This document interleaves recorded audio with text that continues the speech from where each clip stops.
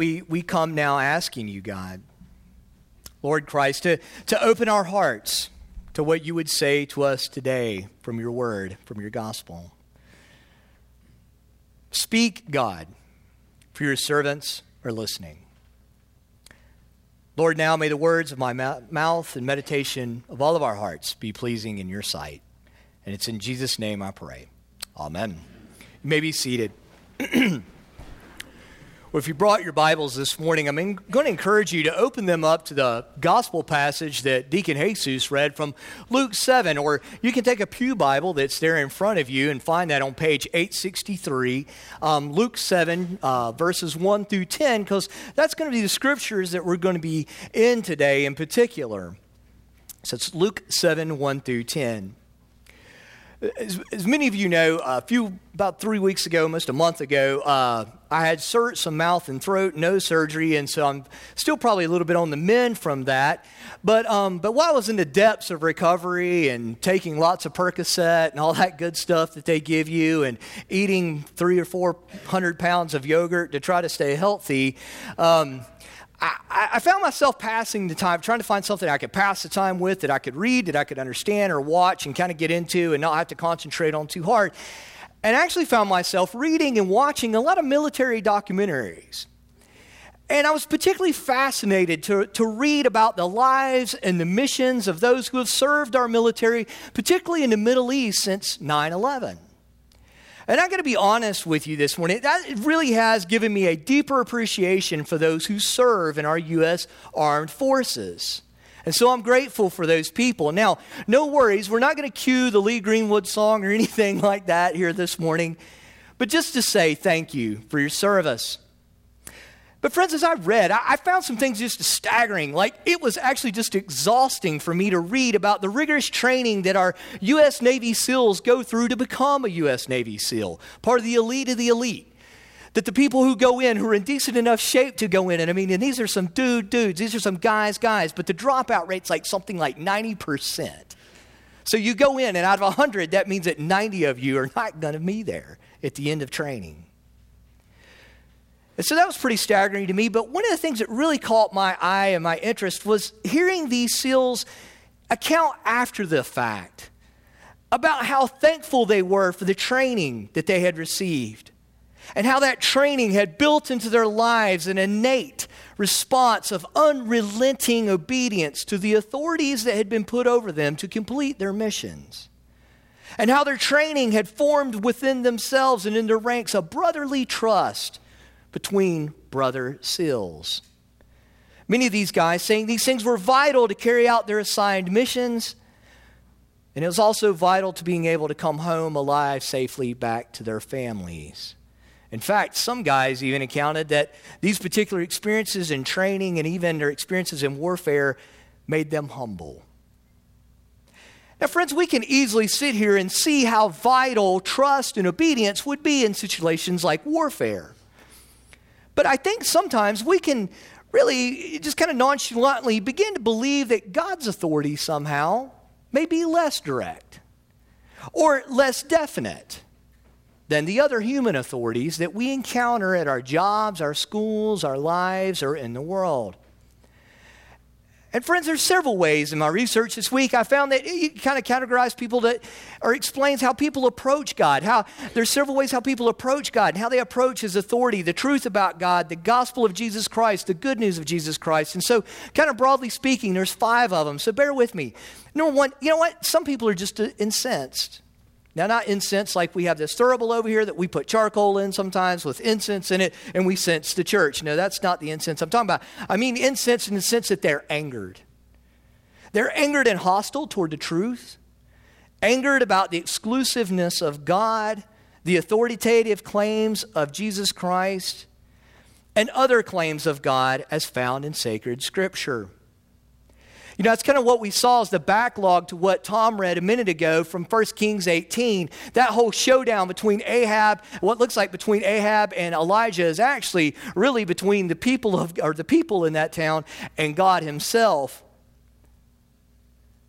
But Ahab and Jezebel, who were king and queen at that time, became incensed at Elijah later on. They became angry, and so there was kind of this contest called to see who the real God was going to be. So some people are incensed, they're angry. Some people are indifferent.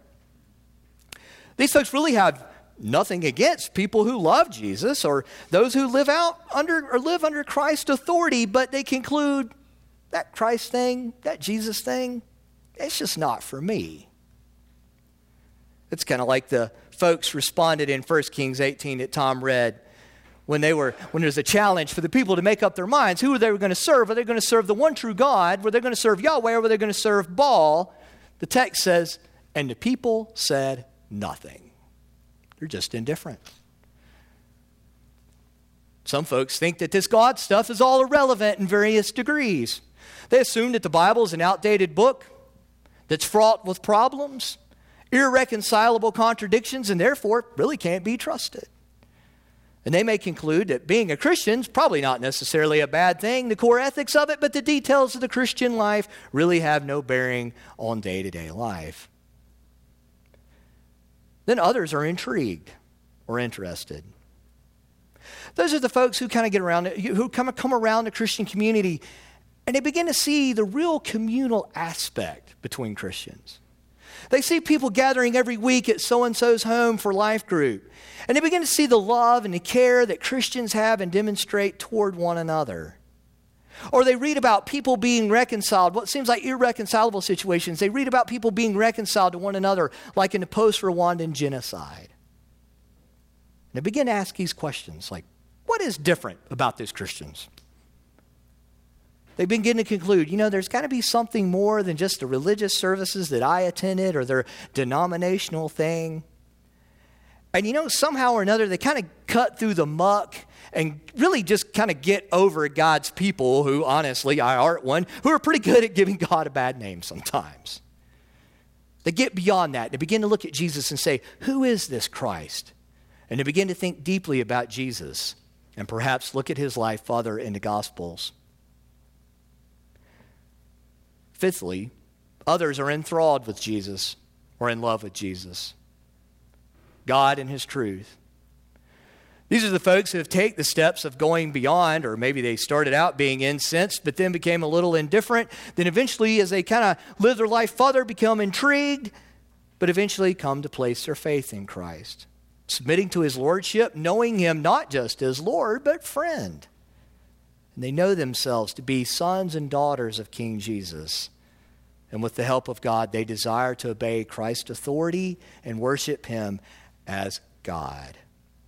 They're enthralled and in love with Jesus. And so broadly speaking this morning, forgive me if this makes you feel labeled or categorized, but we all fall roughly into one of these 5 categories. But friends, understand, we at Christ Church here, we want the incensed, honestly. We want the angered. We appreciate that. We appreciate the objections. We appreciate the indifferent.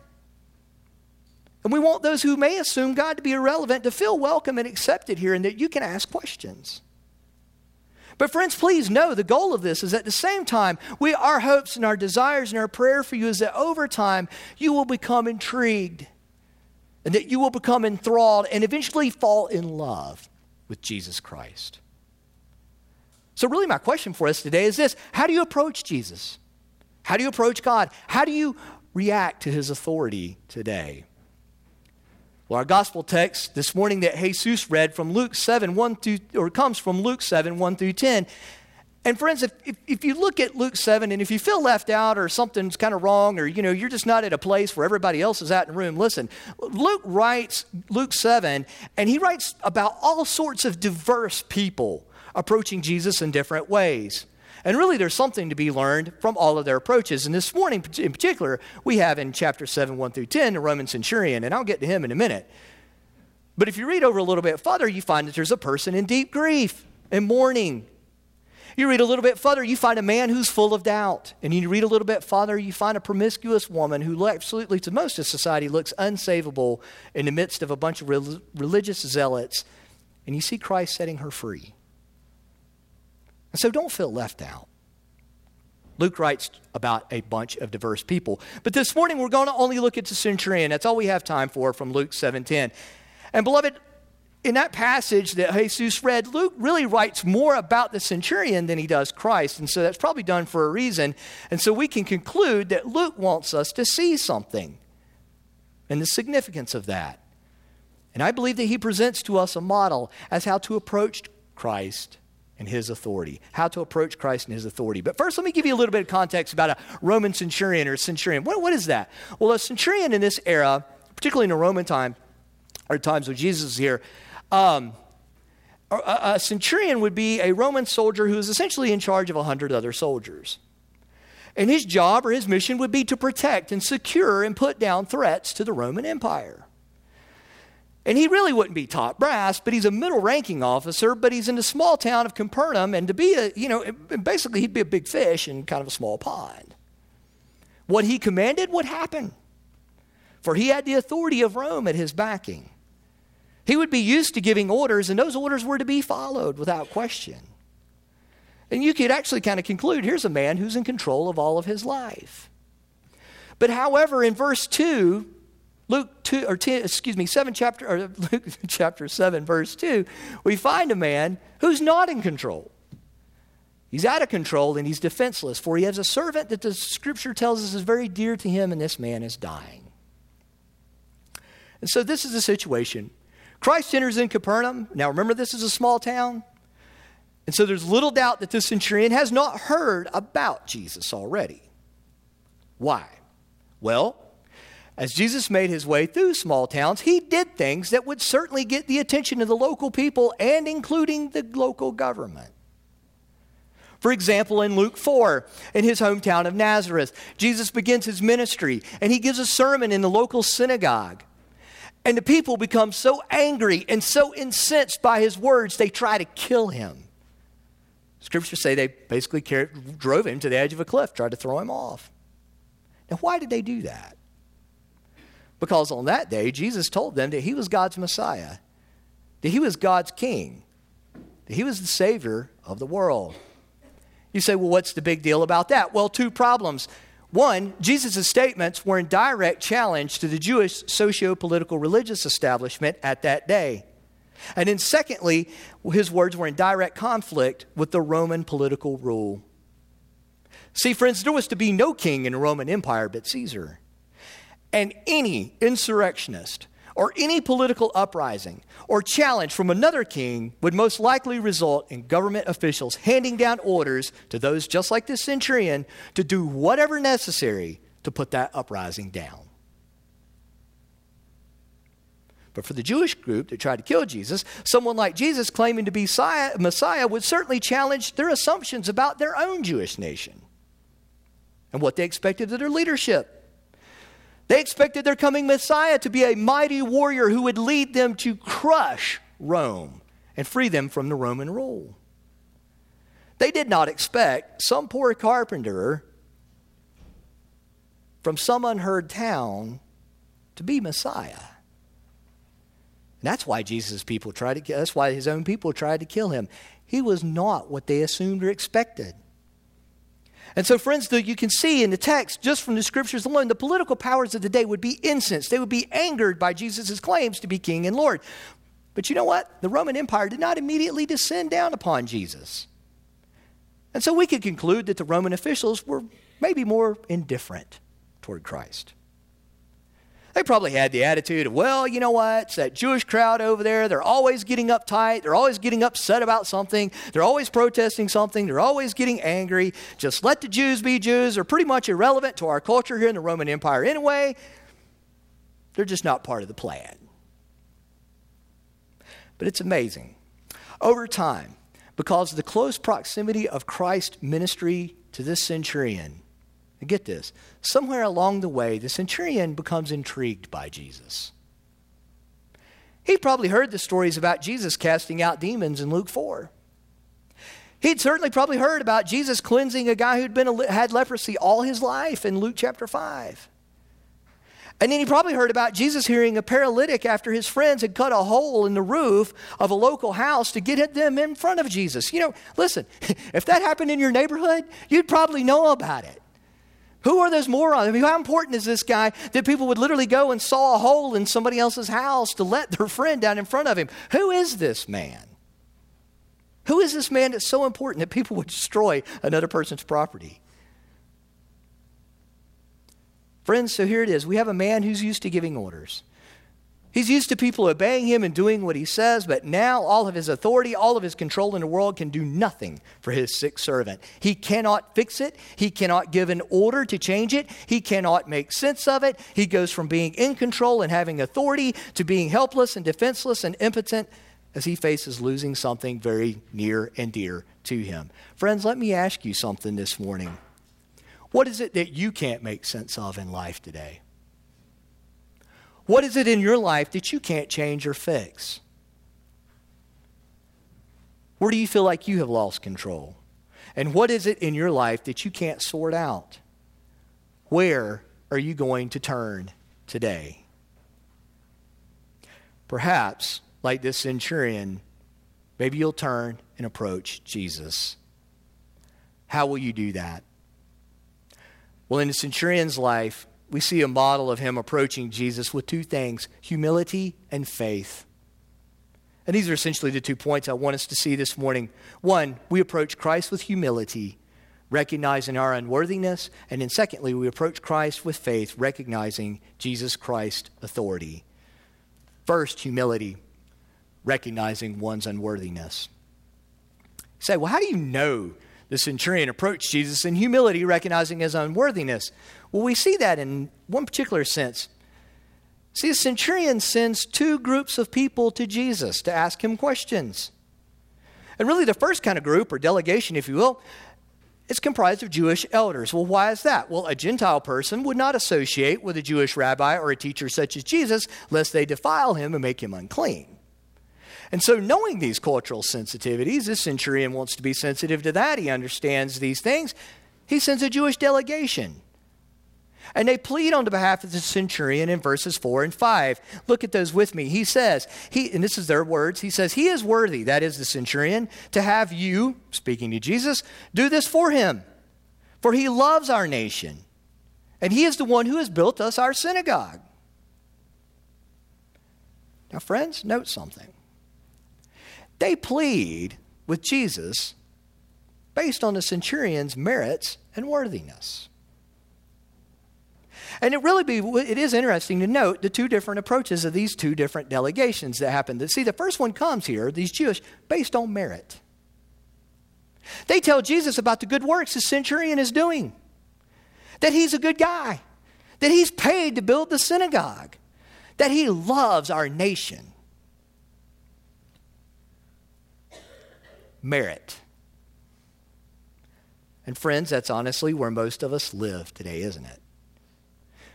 See, we earn our living based on our merit and our works. We earn grades in schools by our own merit. We get into college based on our college of our choice, based on merit. We even sometimes marry on the basis of merit. I made a joke in the first service about that. I'll admit that here. Much of our life is based on merit and what we earn. And that's what the first delegation of Jewish leaders assumed to do.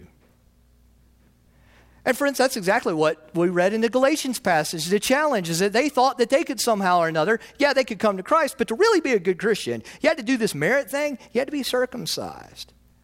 They're adding things to the gospel. Paul spoke out about that. You see merit on behalf of those prophets of Baal, right? That Tom read about. They're out there chanting. They're saying all kinds of things to Baal. They're cutting themselves. They're yelling and they're dancing. They're asking for something to happen. Why? On behalf of their actions, on behalf of their worthiness, their worship of him, and their merits. But in the process of this, with this centurion, something interesting happens in his life. And it's this. He realizes somewhere along the way, in this quick flash of a moment, he doesn't have to earn it with Jesus. Scriptures tell us that when Jesus gets close, the centurion sends out a second delegation. Listen to the words that they say to Jesus in verses 6 to 7. It says, Lord, do not trouble yourself, for I am not worthy to have you come under my roof. Therefore I did not presume to come to you, but say the word, and let my servant be healed. Essentially says, don't trouble yourself. I don't deserve you to come to my house. I'm unworthy. You see the difference between the two groups? See, the first one pled on merit. The second delegation in verse 6 really is a plead for mercy out of a heart of humility.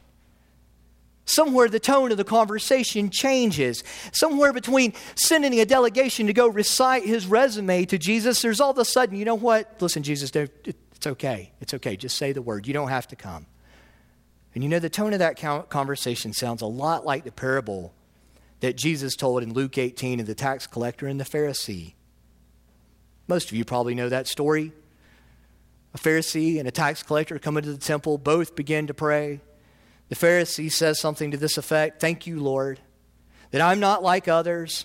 I'm not a murderer. I'm not an adulterer. I'm not this. I'm not that. And particularly, I'm not like this tax collector. I do all these righteous things. I fast. I tithe. I give to the poor. But on the other hand, the tax collector would not even look up to heaven. Instead, he beats his breast, saying, God, have mercy on me, a sinner. Jesus, in that parable in Luke 18, says it was that man who went home justified that day. He says, for everyone who exalts himself will be humbled, but the one who humbles himself will be exalted. So friends, when a centurion, he could not make sense of life. When he ran into a situation he could not change. When everything's happened in his life he could not fix. It may have began with a plea of his merits and worthiness. But when the centurion comes to the end of himself and aware of who he is before God and then actually who Jesus is, we see him approaching the Lord Christ with deep humility, recognizing his unworthiness. And so my question again for us, is that how you approach Jesus this morning? That's offensive to us, isn't it? To come with humility and admit our unworthiness to God. We intuitively know that God sees all that is in our hearts. We know that he knows, if he's God, he knows about all our wrong thinking. He knows of all the sins that we have committed. He knows of all our unrighteousness. But Scriptures tells us he loves us anyway. But friends, how could we ever think that we could approach an omniscient, that means all-knowing, omnipresent means he's everywhere, omnipotent meaning he has all authority and power to do what he wants, with a high-handed attitude of our worthiness, or our list of good merits and deeds, and demand that somehow he accept us, or that God just get over himself, almost as if we're on equal par with him? That's not at all what we see in the life of this Roman centurion. He comes in humility. But not only does he approach the Lord Christ with deep humility, recognizing his unworthiness, but he comes also by faith, recognizing Christ's authority. Look again at what the Roman centurion says in verses 6 to 7. He says, Lord, do not trouble yourself, for I am not worthy to have you come under my roof. Therefore, I did not presume to come to you, but say the word, and let my servant be healed. But say the word, and let my servant be healed. You read a little further, verse 9 tells us that Christ is amazed by this statement. Why? In fact, Christ says, I haven't found this kind of faith in all of Israel. Why? Christ is amazed because this man believes not just in Jesus' supernatural power. See, Jesus had quite the following for people who just wanted to see what Jesus was going to do. They kind of liked the miracle show, if you will. They liked the signs and the things that he did. But somehow along the way, this man, somewhere along the way, was not just intrigued by what Jesus could do, but instead came to trust and believe in Christ's ultimate authority. An authority that is such that the man who possesses it does not even have to be present to perform the miracle. In other words, this Roman centurion believes that the word of Christ, the word of God, is so full of divine, regenerative, healing, restorative, authoritative power that he can merely speak the word, and what is said will happen. God speaks, things happen. Why? Because of his authority. He is God. And friends, the text tells us the Roman centurion, he said this himself. He understood authority. He knew that what he said would happen because of who he was and the authority that stood behind him, the Roman Empire. But now he, by faith, trusted that what Christ said would happen, or what Christ said would happen. And it would happen because it had the full authority of God behind it. Just say the word, and my servant will be healed. You know, occasionally along the way, I run into folks who say things like this to me, and don't worry, you never offend me with this. But he says, you know, somebody will say something like, look, I get it that you're a priest and you're a man of the cloth. You know, we wear collars and stuff like that most of the time. And they'll say things like this, you know, but I just can't seem to get that faith thing. I'm like, sure you can. Like, what do you mean? Like, well, everyone has faith, right? Like, well, what do you mean? I'm like, well, for instance, like even here this morning, you have faith that when you leave here, your vehicle will start and carry you wherever you're going to go. And that you don't have to examine all the intricate details of the vehicle each time to prove that that's true. I mean, think about it. You don't go out of here with your key thinking that you're going to stick it into the ignition, that you're going to turn it one time, and that's going to excite the fuel system and the ignition system and all the other systems that are required to operate the vehicle. Then you're going to turn it one more time, and that's going to engage another switch, which is going to energize the battery, which is going to come over to a solenoid to engage the starter to spin the engine. You don't sit there and think about that kind of stuff, do you? No, but you can study and look it up and find out that what's happened. Experience and evidence just tells you that your car will start when you leave here. So in a sense, that is faith. Beloved, listen, there is sufficient evidence that Jesus Christ is the Son of God, that it is He who came in love and died for our sins, who was raised from the dead and ascended into heaven and has the loving authority to declare us righteous before God and in lovingly and gently transform us and grow us more into His image. There is sufficient evidence for that. What is your reaction to that?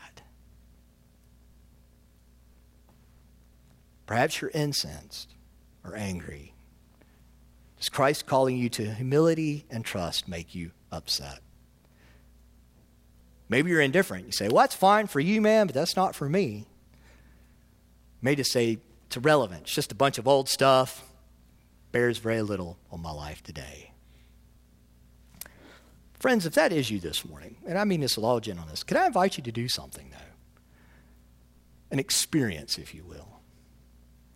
And that is to take a Bible and begin reading the Gospels.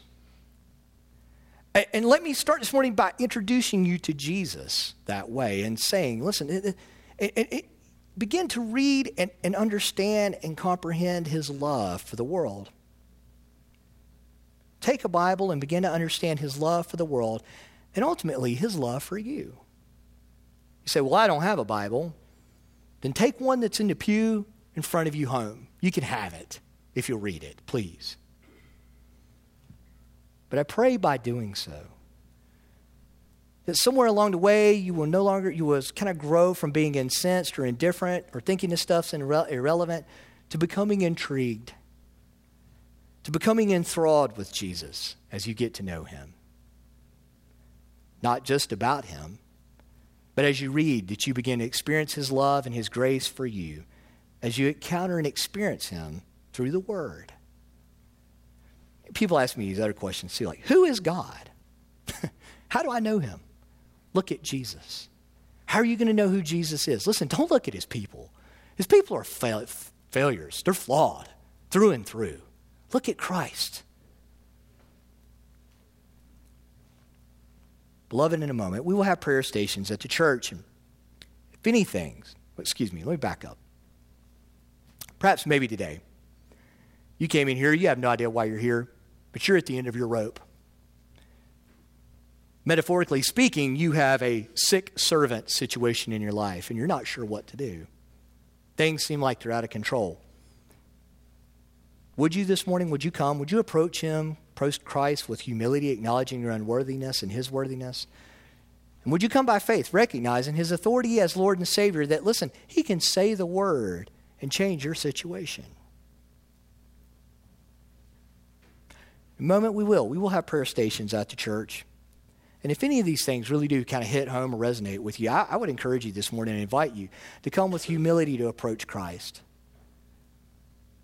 And come by faith, knowing that He has the authority to do whatever it is you need Him to do in your life today. And you too can say with the words with the centurion, say the word, Jesus. And whatever it is, it'll be done because you are God. In the name of the Father, the Son, and Holy Spirit. Amen. Please stand with me.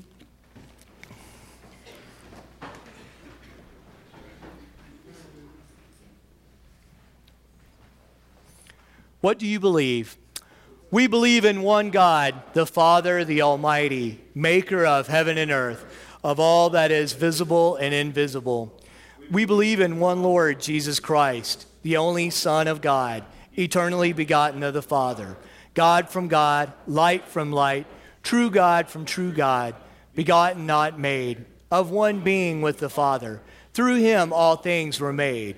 For us and for our salvation, he came down from heaven, was incarnate from the Holy Spirit and the Virgin Mary, and was made man. For our sake he was crucified under Pontius Pilate.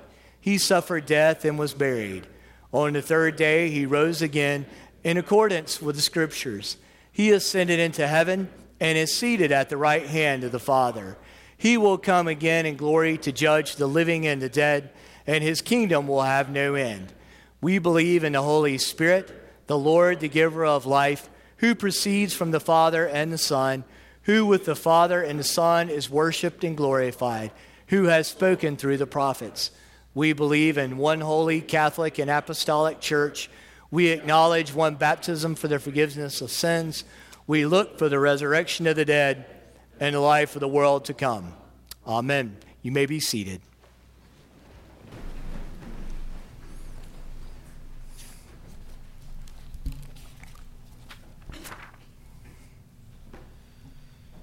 I ask your prayers for God's people throughout the world. For Justin, Archbishop of Canterbury, Onesphore, Archbishop of the Anglican Province of Rwanda, for Foley, Archbishop of the Anglican Church in North America, for our bishops Stephen and Quigg, for this gathering, and for all ministers and people, pray for the church. I pray for fractured churches that are hurting. For Pastor George.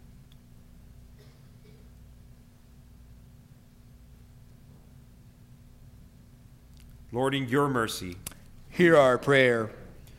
I ask your prayers for peace, for goodwill among nations, and for the well-being of all people.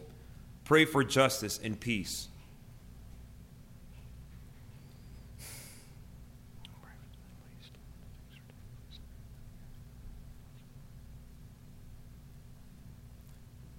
Lord, in your mercy, hear our prayer. I ask your prayers for the poor, the sick, the hungry, the oppressed, and those in prison. Pray for those in any need or trouble. Pray for Father Ben, Lord. For Uncle Bob. For Tony. Lord, in your mercy, hear our prayer. I ask your prayers for all who seek God or a deeper knowledge of him. Pray that they may find and be found by him. Pray for our children, Lord. Yes, God. Those are most.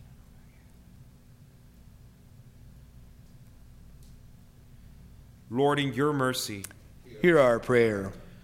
Praise God for those in every generation in whom Christ has been honored. Pray that we may have grace to glorify Christ in our own day.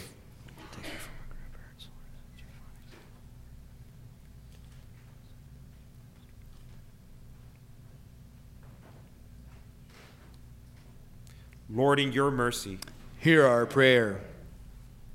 Almighty God, to whom our needs are known before we ask, help us to ask only what accords with your will, and those good things which we dare not, or in our blindness cannot ask, grant us for the sake of your Son, Jesus Christ our Lord. Amen. Amen. If you truly and sincerely repent of your sins, are reconciled and at peace with your neighbors, and intend to lead a new life following the commandments of God, and walking from this day forward in his holy ways, draw near with faith, take this holy sacrament to strengthen and comfort you, and make your humble confession to Almighty God, kneeling if able.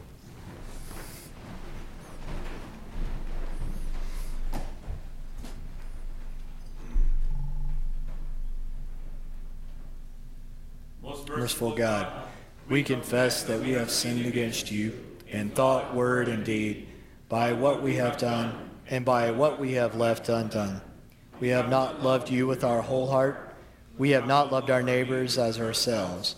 We are truly sorry, and we humbly repent. For the sake of your Son, Jesus Christ, have mercy on us and forgive us, that we may delight in your will and walk in your ways, to the glory of your name. Amen. Almighty God, have mercy on you. Forgive you all your sins through our Lord Jesus Christ. Strengthen you in all goodness, and by the power of the Holy Spirit, keep you in eternal life. Amen. Please stand. The peace of the Lord be always with you. And with your spirit. Take time to greet one another with signs of peace and reconciliation. God's peace.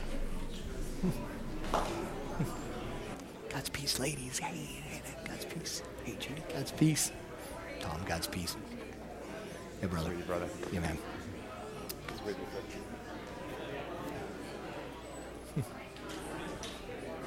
God's peace. Hey, guys.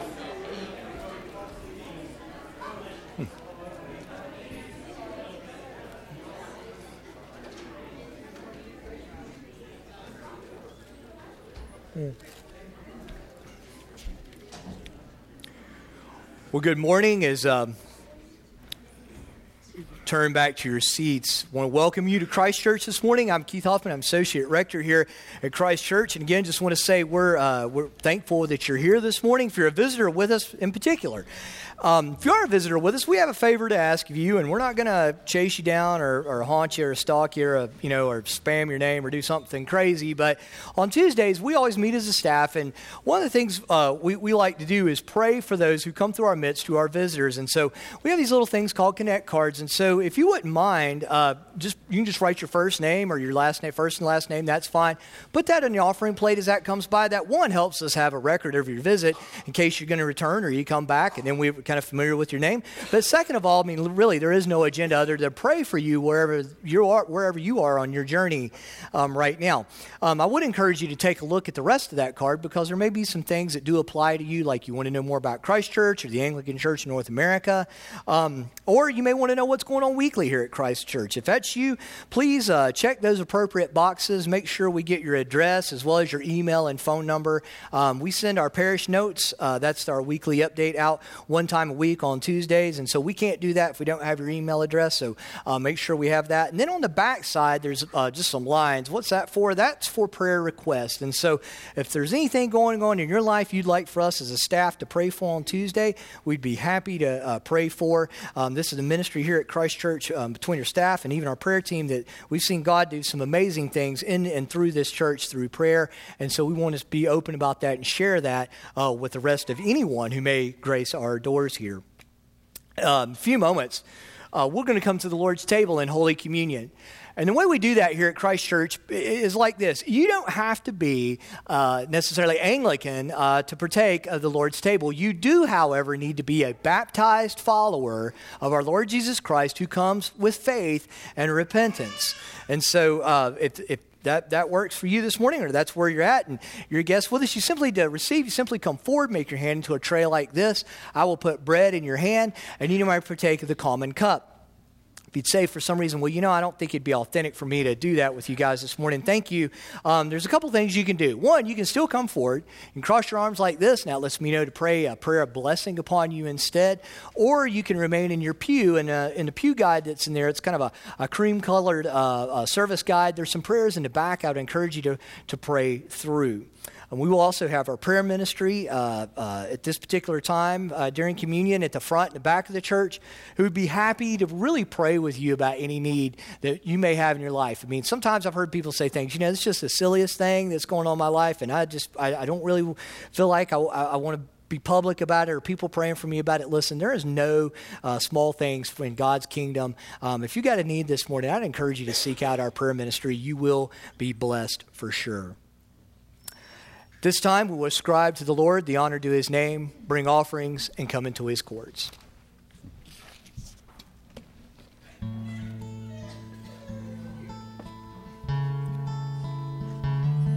Just one chalice.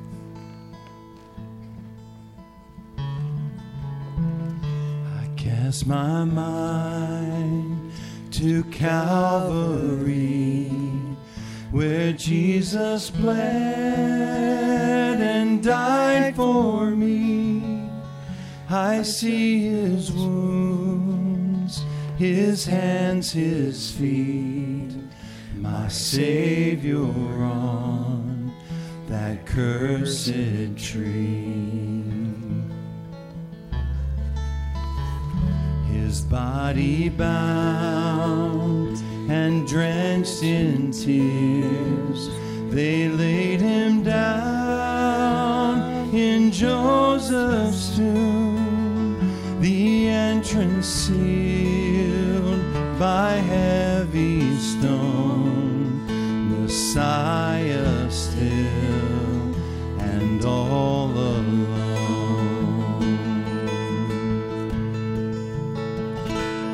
Oh, praise the name of the Lord our God.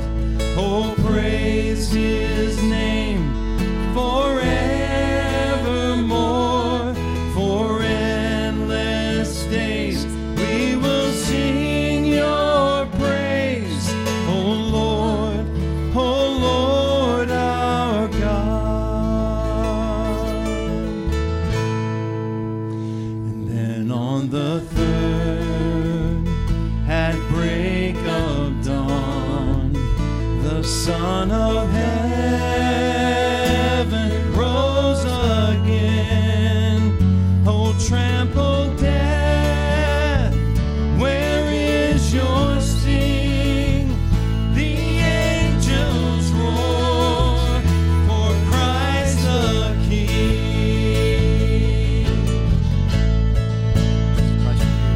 Oh, praise the name of the Lord our God. Oh, praise His name forevermore. For endless days we will sing your praise. Oh, Lord our God. And He shall return in robes of white. The blazing sun shall pierce the night, and I will rise among the saints, my gaze transfixed on Jesus' face. Oh, praise the name of the Lord our God. Oh, praise His name forevermore. For endless days we will sing your praise. Oh, Lord our God. Oh, Lord our God. Oh, Lord our God. Amen.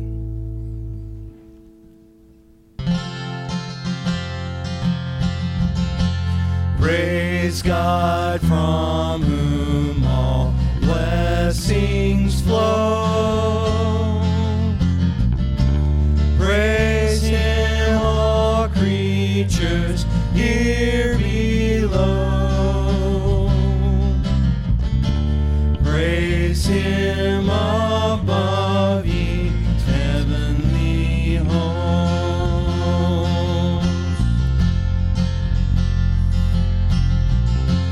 Praise Father and the Son. Praise Father and the Son. Praise Father, Son, and Holy Ghost.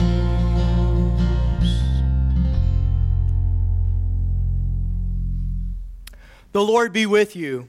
And with your spirit, Lift up your hearts. we lift them to the Lord. Let us give thanks to the Lord our God. It is right to give Him thanks and praise.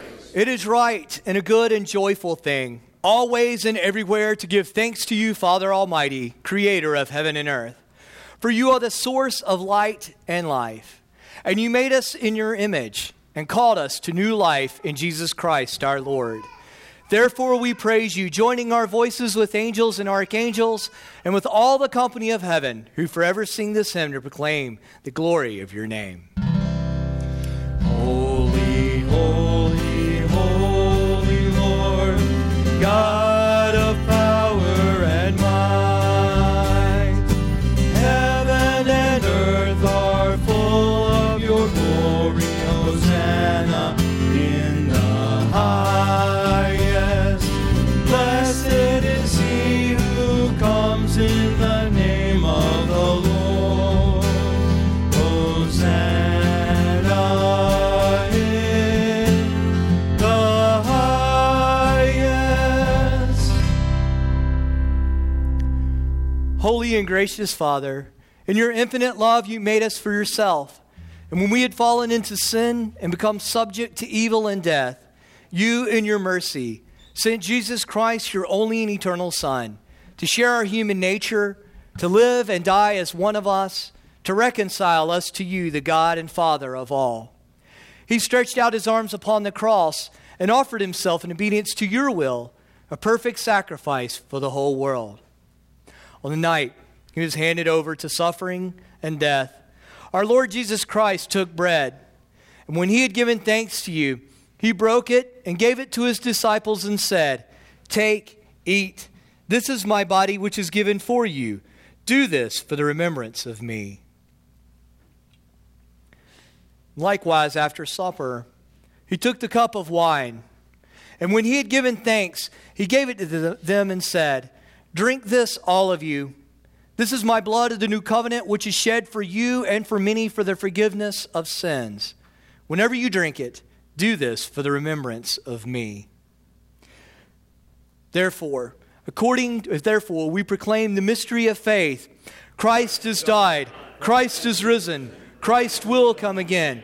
We celebrate the memorial of our redemption, O Father, in this sacrifice of praise and thanksgiving. Recalling his death, resurrection, and ascension, we offer you these gifts. Sanctify them by your Holy Spirit to be for your people the body and blood of your Son, the holy food and drink of new and unending life in him. Sanctify us also, that we may faithfully receive this holy sacrament and serve you in unity, constancy, and peace. And at the last day, bring us with all your saints into the joy of your eternal kingdom. All this we ask through your Son, Jesus Christ, by him and with him and in him, in the unity of the Holy Spirit. All honor and glory is yours, Almighty Father, now and forever. Amen.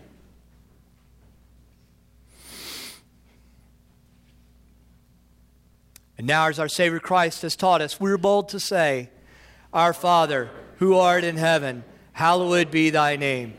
Thy kingdom come, thy will be done, on earth as it is in heaven. Give us this day our daily bread, and forgive us our trespasses, as we forgive those who trespass against us. And lead us not into temptation, but deliver us from evil. For thine is the kingdom, and the power, and the glory, forever and ever. Amen."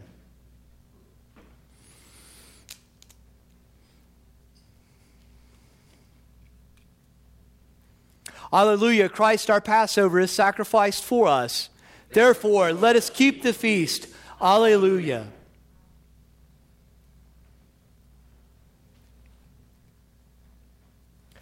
The gifts of God for the people of God. Take them in remembrance that Christ died for you, and feed on him in your hearts by faith and with thanksgiving. You may be seated. Do you think we need another chalice? I think so. Do you want a second one? Yeah. Amanda, could you serve? Yeah.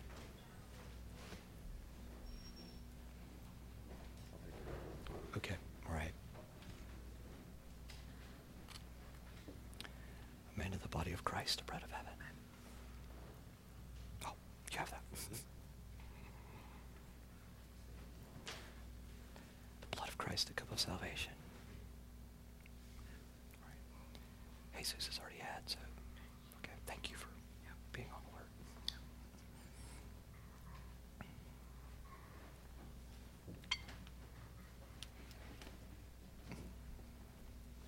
Chuck, the body of Christ, the bread of heaven. Ryan, the body of Christ, the bread of heaven. Liesl, the body of Christ, the bread of heaven. Jim, the body of Christ, the bread of heaven. Michelle, the body of Christ, the bread of heaven. Jim, the body of Christ, the bread of heaven. Ty, the body of Christ, the bread of heaven. Your prayer team.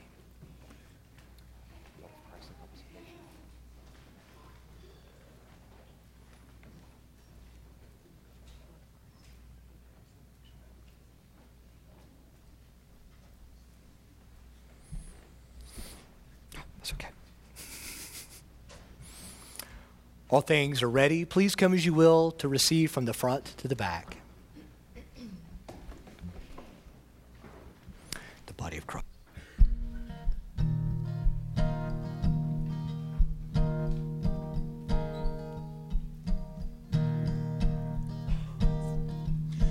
When I survey the wondrous cross on which the Prince of Glory died, my richest gain I count but loss, and pour content on all my pride. See from his head, his hands, his feet, sorrow and love flow mingled down. Did e'er such love and sorrow meet, or thorns compose so rich a crown? Oh, the wonderful cross! Oh, the wonderful cross bids me come and die and find that I truly live. Oh, the wonderful cross! Oh, the wonderful cross!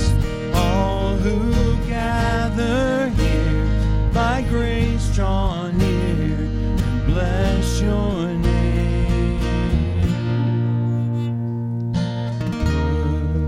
The whole realm of nature mine, that were an offering far too small. Love so amazing, so divine, demands my soul, my life, my all. Oh, the wonderful cross! Oh, the wonderful cross bids me come and die and find that I truly live. Oh, the wonderful cross! Oh, the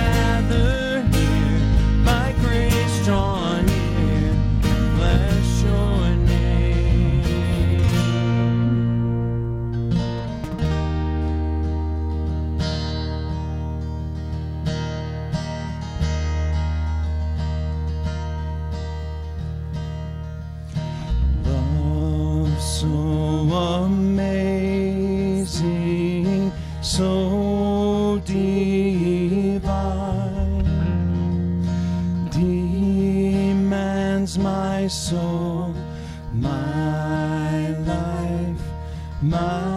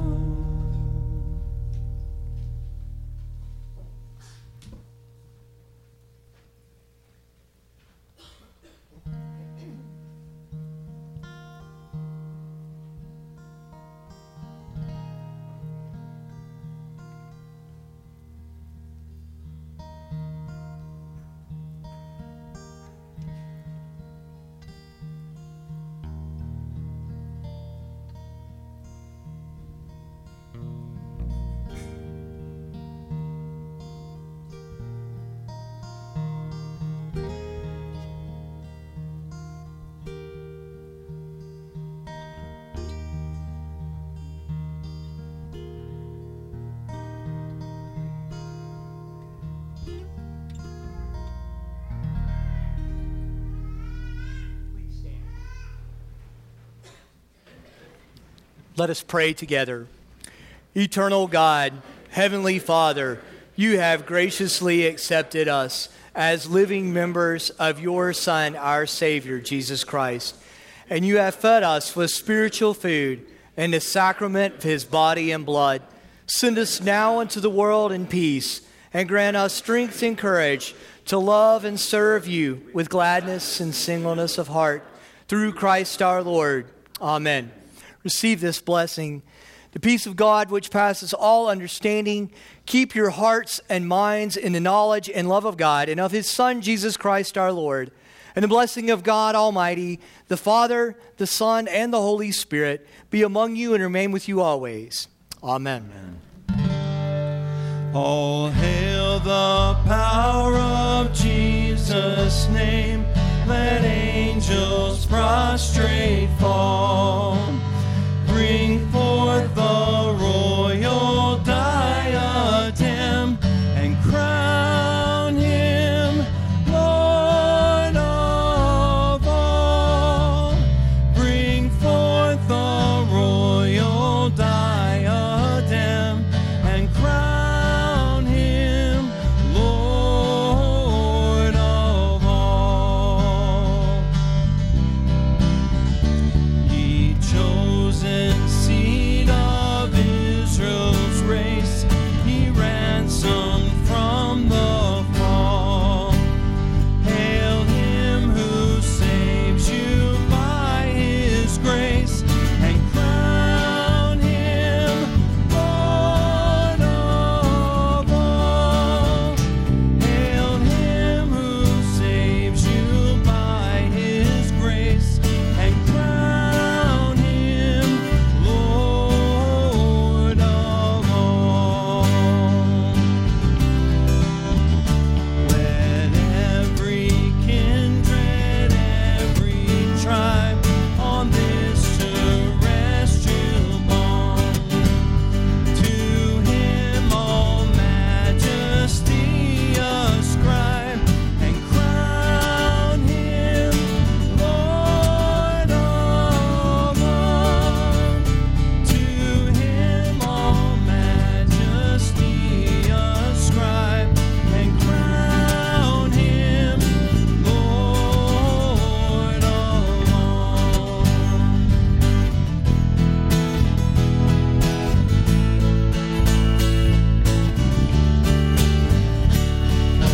That with yonder sacred throng we at his feet may fall.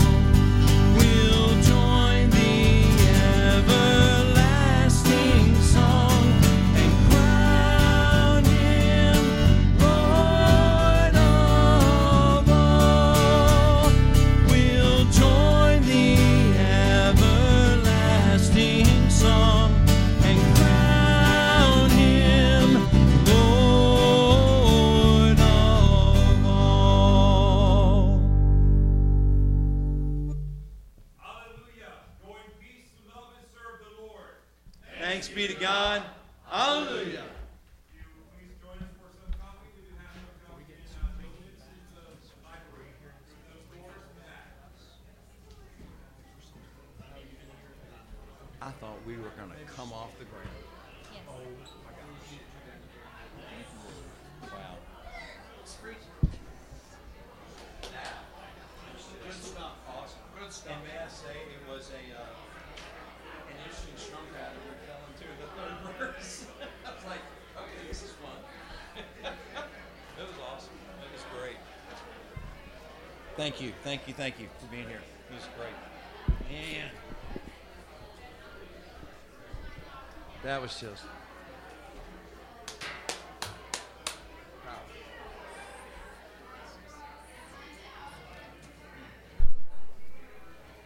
Alright, my back is killing me from that child.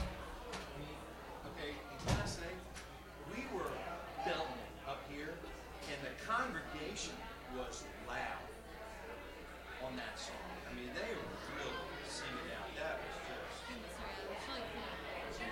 Hey.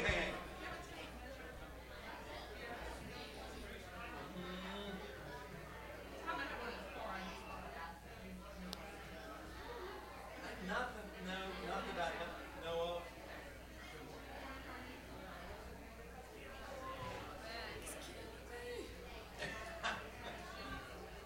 Pulling that little chunk.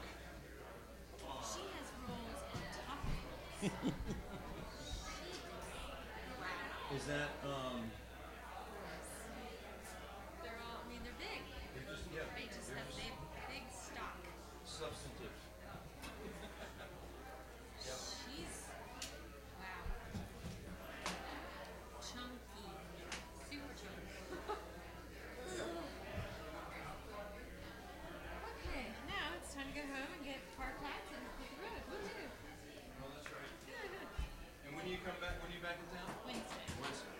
Wednesday, I pick the dog up at 4. So there you go. Wednesday and what? I have to pick the dog up at 4 o'clock in Yadkinville. So 4 o'clock. Are you taking him to Deep Creek? He's over there.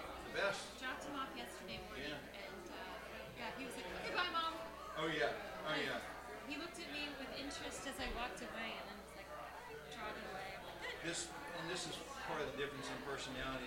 When we would take Bo over there, when we would cross the Yadkin River Bridge, he would start whining because he knew where we were going. Oh, so And he that's- couldn't get out of the car and get in there fast enough. That's- Cooper, on the other hand, is like, I love being in the car with you. Where are we going? And then when we get there, he's like, I never like it when you leave me here. Isn't that funny? See, Max is very much the, oh my goodness, okay, this is the coolest ever. And so we got off before 21 and I pulled off and put the windows down. And there was a horse right at the fence. And I slowed down and Max is like, wow! And the horse is looking at Max and I thought, if he jumps out of here, I'm really in trouble right now. And so, oh yeah, he loves that place. And they all know it now, and so it's really fun. Your son got a big kick out of the fact that my dog's name is Max. Oh yeah? Yes. He thought that was pretty cool, and I showed him pictures. And our dog is just weird and quirky, and so I showed him all the pictures of his weirdness, and he thought that was hysterical. And then your little one said, "There's a dog on the Grinch named Max." I'm like, yeah, that's where we got the name from. That's true. So yeah, we had much bonding. Okay, onward and upward. Onward and upward. Blessings, safe travel as you go. And Thank you. praying for your time. Thank you very much. There. Yeah.